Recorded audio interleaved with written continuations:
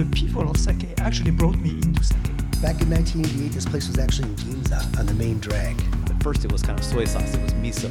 To the point where it actually changed my life. New Year's Day 1989. Not just sake as a beverage, but all the culture and history.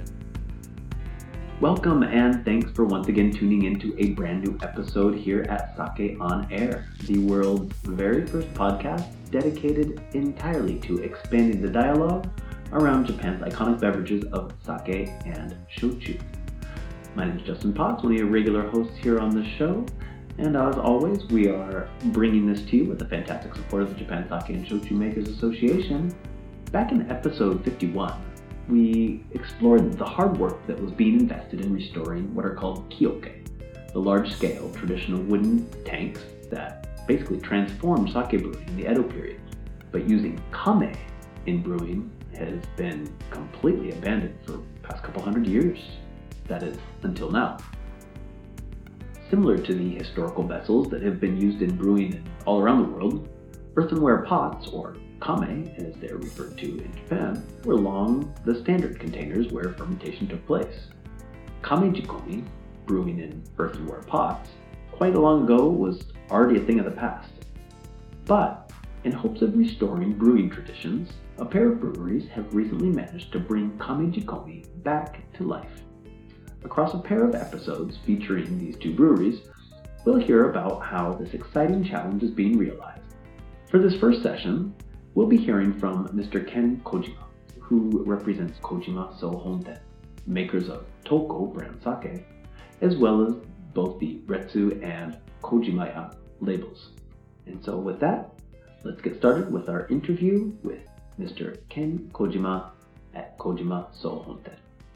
So thank you very much for making time for this interview, Mr. Kojima. I'm really excited to learn about this new project, reviving traditional bizen pottery for brewing. I'm looking forward to learning more about that. So could you start off by telling us a little bit about yourself and your brewery, the history of the brewery, and maybe tell us, give us a little idea of the sort of the styles of sake that you make. Yes, hello, and thank you for inviting me to this interview. And my brewery is Kojima So Honten, founded in 1597, and the 13th oldest brewery in Japanese breweries, sake breweries. And we are located in Yonezawa in Yamagata Prefecture. It's very snowy place, and this year we have so much of snow. It's very tough for us. But this snowy climate is one of our characters. And we make sake in this very chilly place. Our sake brand is Toko. Toko means like a sunrise sake of Yonezawa, because our brewery is located at the east side of Yonezawa Castle, the direction of sunrise. Oh, that's fun. That's a lovely story behind the brand as well. And do you make any other brands? Do you have like an older brand that you make together with Toko? We have two other brands. One brand is Retsu. It's a much more drier style rather than Toko. And another brand is Kojimaya. It's a bit more different style of low alcohol, light taste, and has a complexity. It's kind of a new challenging of our brand. And the characteristic of our sake is, aromatic and fruity, and has density of umami. Because low temperature and long-term fermentation makes sake aromatic. And we used to be we are the purveyor for Uesugi family, the Lord Uesugi family. So our sake is not only for local consumers, but used to be for the sake for Lord, like a king of this area. So that's our history. And my name is Ken Kojima. I'm a 24th generation of the brewery, a family-owned brewery.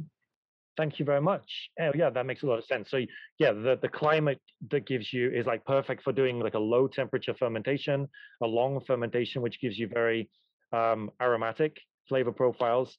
How do you produce the umami in the sake though? Is that what do you change in the process? We take about 52 or 53 hours for koji making, and this long term of koji making gives us the umami. That makes sense. Okay, understood. Okay, so today I'd like to focus mainly on the project, your Kameji Komi project, which is reviving the very old-fashioned Bizen pottery. So can you tell me what was the inspiration for this new project, and what is the objective of this project? Our kura, my brewery, was founded when the sake was still made in the clay vessel, kame, and we actually still have one of the vessels left from the beginning of our history. It was the source of the inspiration, and at the first moment I thought about using that vessel to brew sake itself by itself, but it's very big thing if we break it when we brew sake. So I stopped to use the original vessel, but it was at the time that we got to know Mr. Matsui, a Bizenware artist. And Matsui-san likes sake and wanted to brew sake using his own vessel. So we started the project to make sake by Matsui-san's vessel. And so the kind of the inspiration for starting this project was you just kind of who thought about this idea? How did you come up with this idea? Why was the timing right last year for starting this project? Yes, I mean, I think the original inspiration was like it was like a Georgia wine and old-fashioned Italian wine, the amphora. Actually, some brewery started to use amphora for their limited edition of sake making, but I was not interested in using the imported vessel. But when I see our original vessel from Bizen, yeah, I already started to think to make sake with it. Okay, so there was other brewers in the background starting to make sake in the amphora, and then you decided that is something that you would like to do as well, but you would like to do it with a traditional Japanese vessels. Yeah, I wanted to try our the beginning of origin of our history. Okay, and I understand you. So you're using Bizen pottery. Now, Bizen is a pottery style that originates in Okayama Prefecture. I was just wondering, does Kojima Sohonten have any actual links with Okayama Prefecture? And why did you decide to do it with Bizen as opposed to other styles of pottery? Actually, the original clay vessel we have that was Bizenware pot. So our origin is from Bizenware pot, and it is believed that it was carried from Okayama Prefecture by a merchant ship in Sea of Japan. The name is Kitamae Bune. Oh yes, they're very famous for carrying sake around Japan, right? Yeah. And Bizen was one of the very major potteries at the time. And I think the Bizenware was widely used from as a material of sake making at the time. And I'm not sure if it's the reason or not. I mean, our roots, the roots of Kojima family was Shiga Prefecture. We used to be a Omi merchant. So at the beginning of our history, maybe first generation of Kojima family was very familiar with the western side of culture. So that could be another reason. Okay, interesting. So have you purchased or have you sourced any other pots? We bought 3 new pot from Matsui-san, Okay. and he made that for us. I see. I understand. And were you involved with the design of these pots? Like, did you get to did you kind of go and visit him and put forward some ideas, or did you just kind of leave the design, the creation of the pots up to Matsui-san? I visited Matsui-san's place 2 or 3 times, and he came to my place once or twice. And actually, he checked our original pot, and he realized that that was the very typical style of BZN ware pot from 400 years ago, and it was used so many times and used and washed, so the texture of the surface was much more smoother than brand new ware pot. That's the typical traditional style was the style the same way the style of Matsui-san. So actually he made almost same style of ware pot and 3 new one. I see. Does having a rough surface impact the sake brewing? Is that better for sake brewing, or I'm not sure for the sake brewing, but it's much more difficult for us to wash that. I see. So it's all about the washing, right? Yeah, it's difficult. And I see. How have the brewers found brewing in the BZN ware pots? What kind of feedback have you received from the brewers about that experience?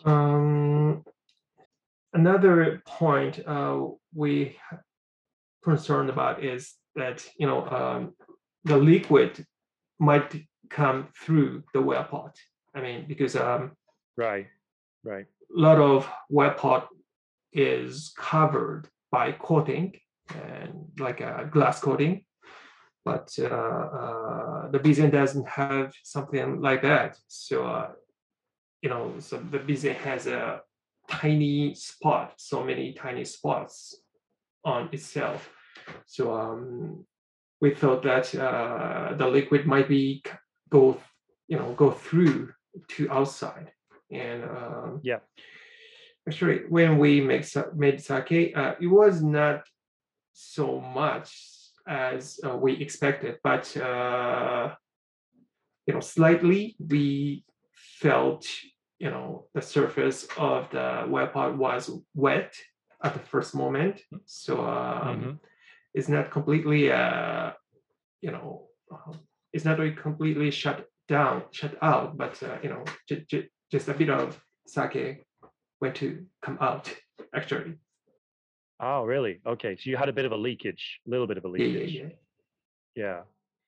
And have you changed any of the equipment or the tools, like, for example, that you use to stir the pot, or for example, if you normally use like metal tools or wooden tools, have you changed any of those tools? Have you had to change any of those tools, rather? Yes.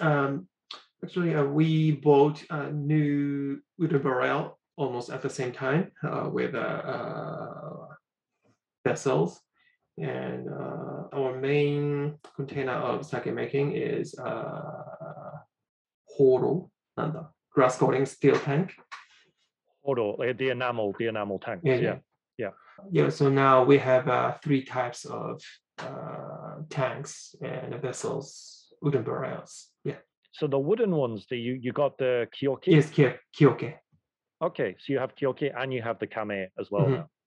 Oh, very cool. Are there any plans to make the pots in Yamagata Prefecture in the future, or use native Yamagata pottery? I guess not, because you have respect for this artist, Matsui-san, who you've been using. But are there any plans to maybe replicate this project, but use Yamagata pottery instead? As you expect, we have no plan to use Yamagata ware pot, but I know some artists are in Yamagata, and the technique was from Shigaraki artisan. And some winery of Yamagata use amphora from the artist in Yamagata from Shigaraki technique. So if someday I plan to use Yamagata ware pot, I will talk with him. Wonderful. So there's possibility in the future. And what type of sake are you making using the Bizen pots? How did you approach building the recipe for the sake? And what were the kind of early stages in brewing that style? The first year, we made orthodox. I mean, it's kind of similar with our style, but it's not like a aromatic style, but a bit more the modest traditional style of sake. And rice for the kamejikomi was kameno from Yamagata Prefecture because it's the most old rice variety from this prefecture and one of the very traditional style of sake variety of east side of Japan. And we blended just a bit of eating rice from special rice field from Uesugi family. The reason is that I wanted to be with the history of this area, and also I'd like to compare with our usual style, and what's the difference between tanks and udon vessel. So we're going to change the recipe in future, I think. But the first year we made that style of sake. And did you do? Is it Kimoto? Yes, it was Kimoto. Yeah. Okay, I remember reading that. And the first product that you released last year is named after the period in history, right? Yes. Azuchi Momoyama.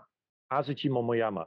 And can you explain the reason behind why you named the product after that period in history? Tell us a little bit about that period in history and what kind of link it has with the project.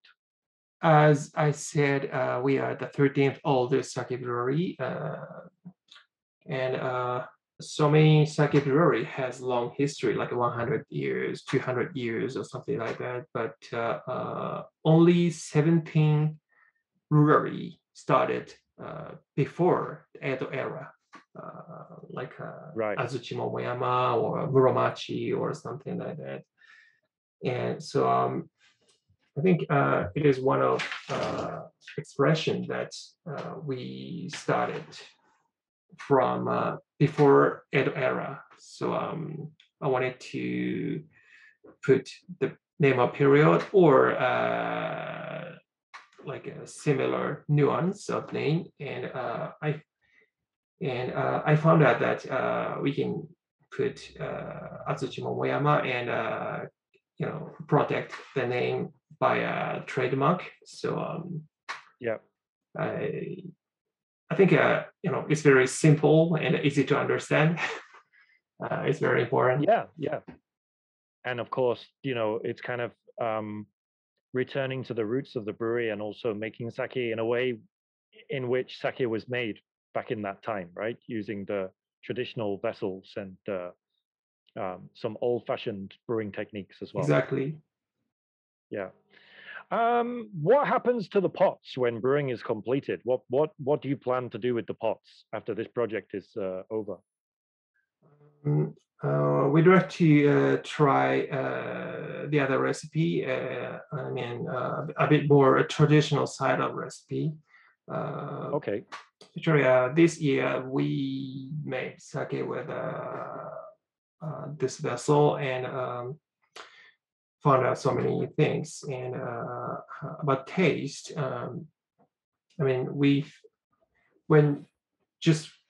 when right after we pressed the sake, we felt kind of a earthy taste, nuance from the sake. It is like a clay and the aroma of clay and acidity as something the clay kind of acidity and Oh, interesting. yeah, and feeling tasting kind of stone. But after a few months or half a year of aging, it was almost covered with umami of sake itself, and much more. Balance. Yeah, well balanced. Yeah. So it was the big point that we are worried that the taste of the clay vessel itself is too much and break the balance of sake, but it was not so much, and the hint of the vessel was very interesting. So we will we will go forward to next step, I think. Okay, so this project is just the beginning of something much bigger, and so far it's been a success. So actually, this project has quite a bright future. I'm excited to see where you go with it. And are you going to be using the kame for storage? Because so you have kyoke. Do you use the kyoke for storing the sake? Do you age any sake, and have you tried aging any sake in the kame? Obviously, even if you have, I know that you wouldn't really be able to see the results until a few years later. But just wondering, if that's kind of something which you've been considering or have tried. Currently, we don't think to storage sake with a vessel and also kyoke, because we don't want to oxidize sake after pressing, so we don't store sake in vessels and kyoke. Yeah, because you're making very aromatic profiles, and they don't really lend so well to oxidation. Yeah, that makes sense. We have another brand. Our main brand is Toko, and we have another brand, Kojimaya, and some product from Kojimaya line has sake from cedar barrel aged. Ah, okay. This experience we did that, and the cedar barrel gives so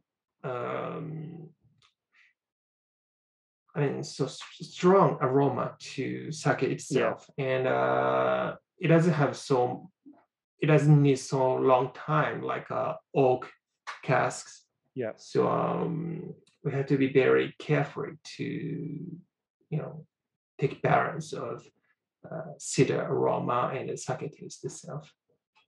So it doesn't overpower it. Mm-hmm. Yeah. Have you or your brewing staff found anything easier? Like, found that brewing in these pots actually makes it a certain part of the process easier? I don't think easier point was so much.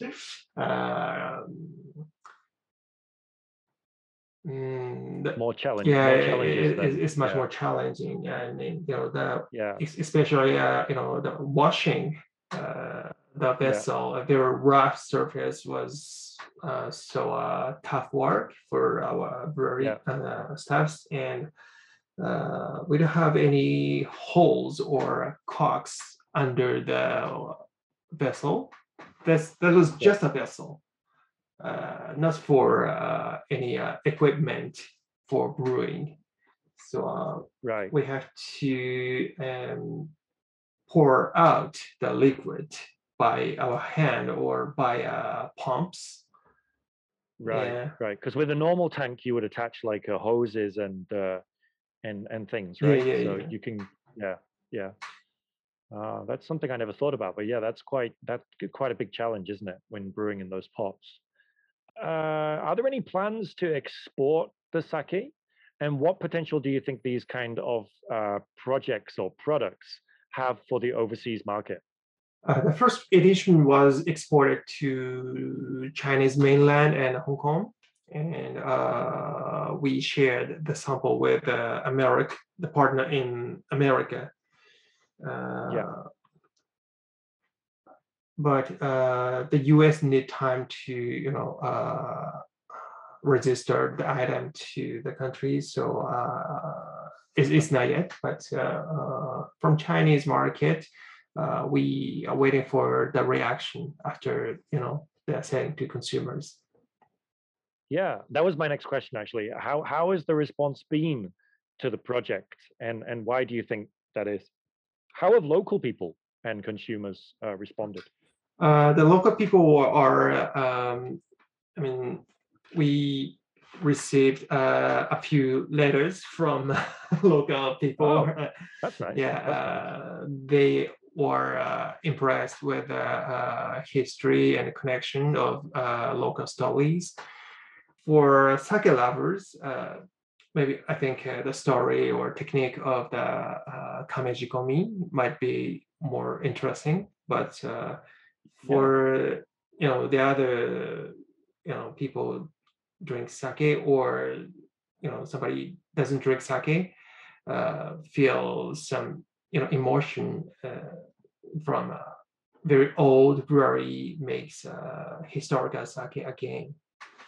No, I think it's a fantastic project, and preserving these kinds of traditional crafts is incredibly important for the next generation, as well as the current generation. And what are the benefits, though, do you think this kind of project has in the short term or in the long term? Yeah, I think it is important to express that sake is not just a delicious drink, but a culture with a long history. So it is not something that can be mass produced or made cheaply, but it is more important to increase the value of sake and increase the way of enjoying it by expressing this culture.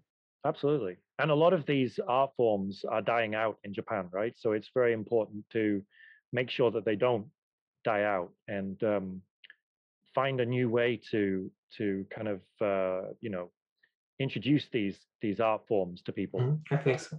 Yeah. How is this artist Matsui san like? So his normal business is not making pots for breweries, right? So kind of what was his reaction when you went to him and suggested this idea initially? Actually, it was very interesting. Some of my friends introduced Matsui-san to me when I think to make sake with a well pot, and when I see Matsui-san at first time, actually, it was not first time. We saw 2 or 3 years ago at the sake event. So Matsui-san is a big sake lover. So he was thinking for a long time. He wants some brewery to make sake by his well pot. So he was waiting for a long time. So you were there, you were just the person he'd been waiting to come and bring, this idea to him. Yeah, exactly. Fantastic. Because I guess, he's a massive lover of sake, and also he's looking for other ways to introduce his art form to people and keep his art form alive. Yeah. So the Matsui-san is very interesting person. He used to be a salesperson of stock company until 38 years old. And he changed his career to artist of BZN well pot. So he's kind of a rare person. That's a very unusual career change, that's for sure. Maybe we can find some way to interview him at another time. That would be really cool. So finally, what are your hopes for the future of this project? And maybe if you have any final message for our listeners. Yes, I'd like to try the other style of sake making with this BZN vessels. One idea is making kijoshu, or making kijoshu rebrew several times, like old histories, or a bit more traditional style of 400 years. It's kind of a very tiny laboratory or tiny experimental things. So it's not easy to spread widely. But if you find this sake somewhere, I'd like you to try that and tell me what you feel. Fantastic. So there you go. There's going to be, in the future, I think there's going to be even more diversity. I mean, there's already a lot of diversity in the world of sake and what's out there. And of course, appreciate that perhaps there's not as much available overseas still, but certainly I think thanks to breweries like Kojima So Honten, there's going to be a lot more diversity and range for people to choose from. So the future sounds very exciting for sake. Thank you so much for taking the time for this interview, Mr. Kojima. Thank you for telling us your story about how this project started and where it's going, and introducing us as well to this wonderful artist, Matsui-san, and hoping perhaps we can meet him in the future. We can interview him in the future. Of course. Thank you very much. Thank you very much. And that wraps it up for part 1 of this part 2 series. We will be back with Mr. Chobe Yamamoto from Yucho Shuzo in Nara, who are the makers of Kaze no Mori brand sake. Sake on Air is made possible with the fantastic support of the Japan Sake and Shochu Makers Association and is broadcast from the Japan Sake and Shochu Information Center. If you've got a minute, please go ahead and follow us on Instagram, Twitter, or Facebook at Sake on Air. And if you would be so kind, go ahead and leave us a review on Apple Podcasts or wherever it is you enjoy podcasts. Any questions or anything you might have can be sent to us at questions@sakeonair.com. Sake on Air is a co-production between Export Japan and Podsuke Productions. Thanks again so much for tuning in this week, and we will be back again very shortly with a whole lot more Sake on Air. Until then, kanpai!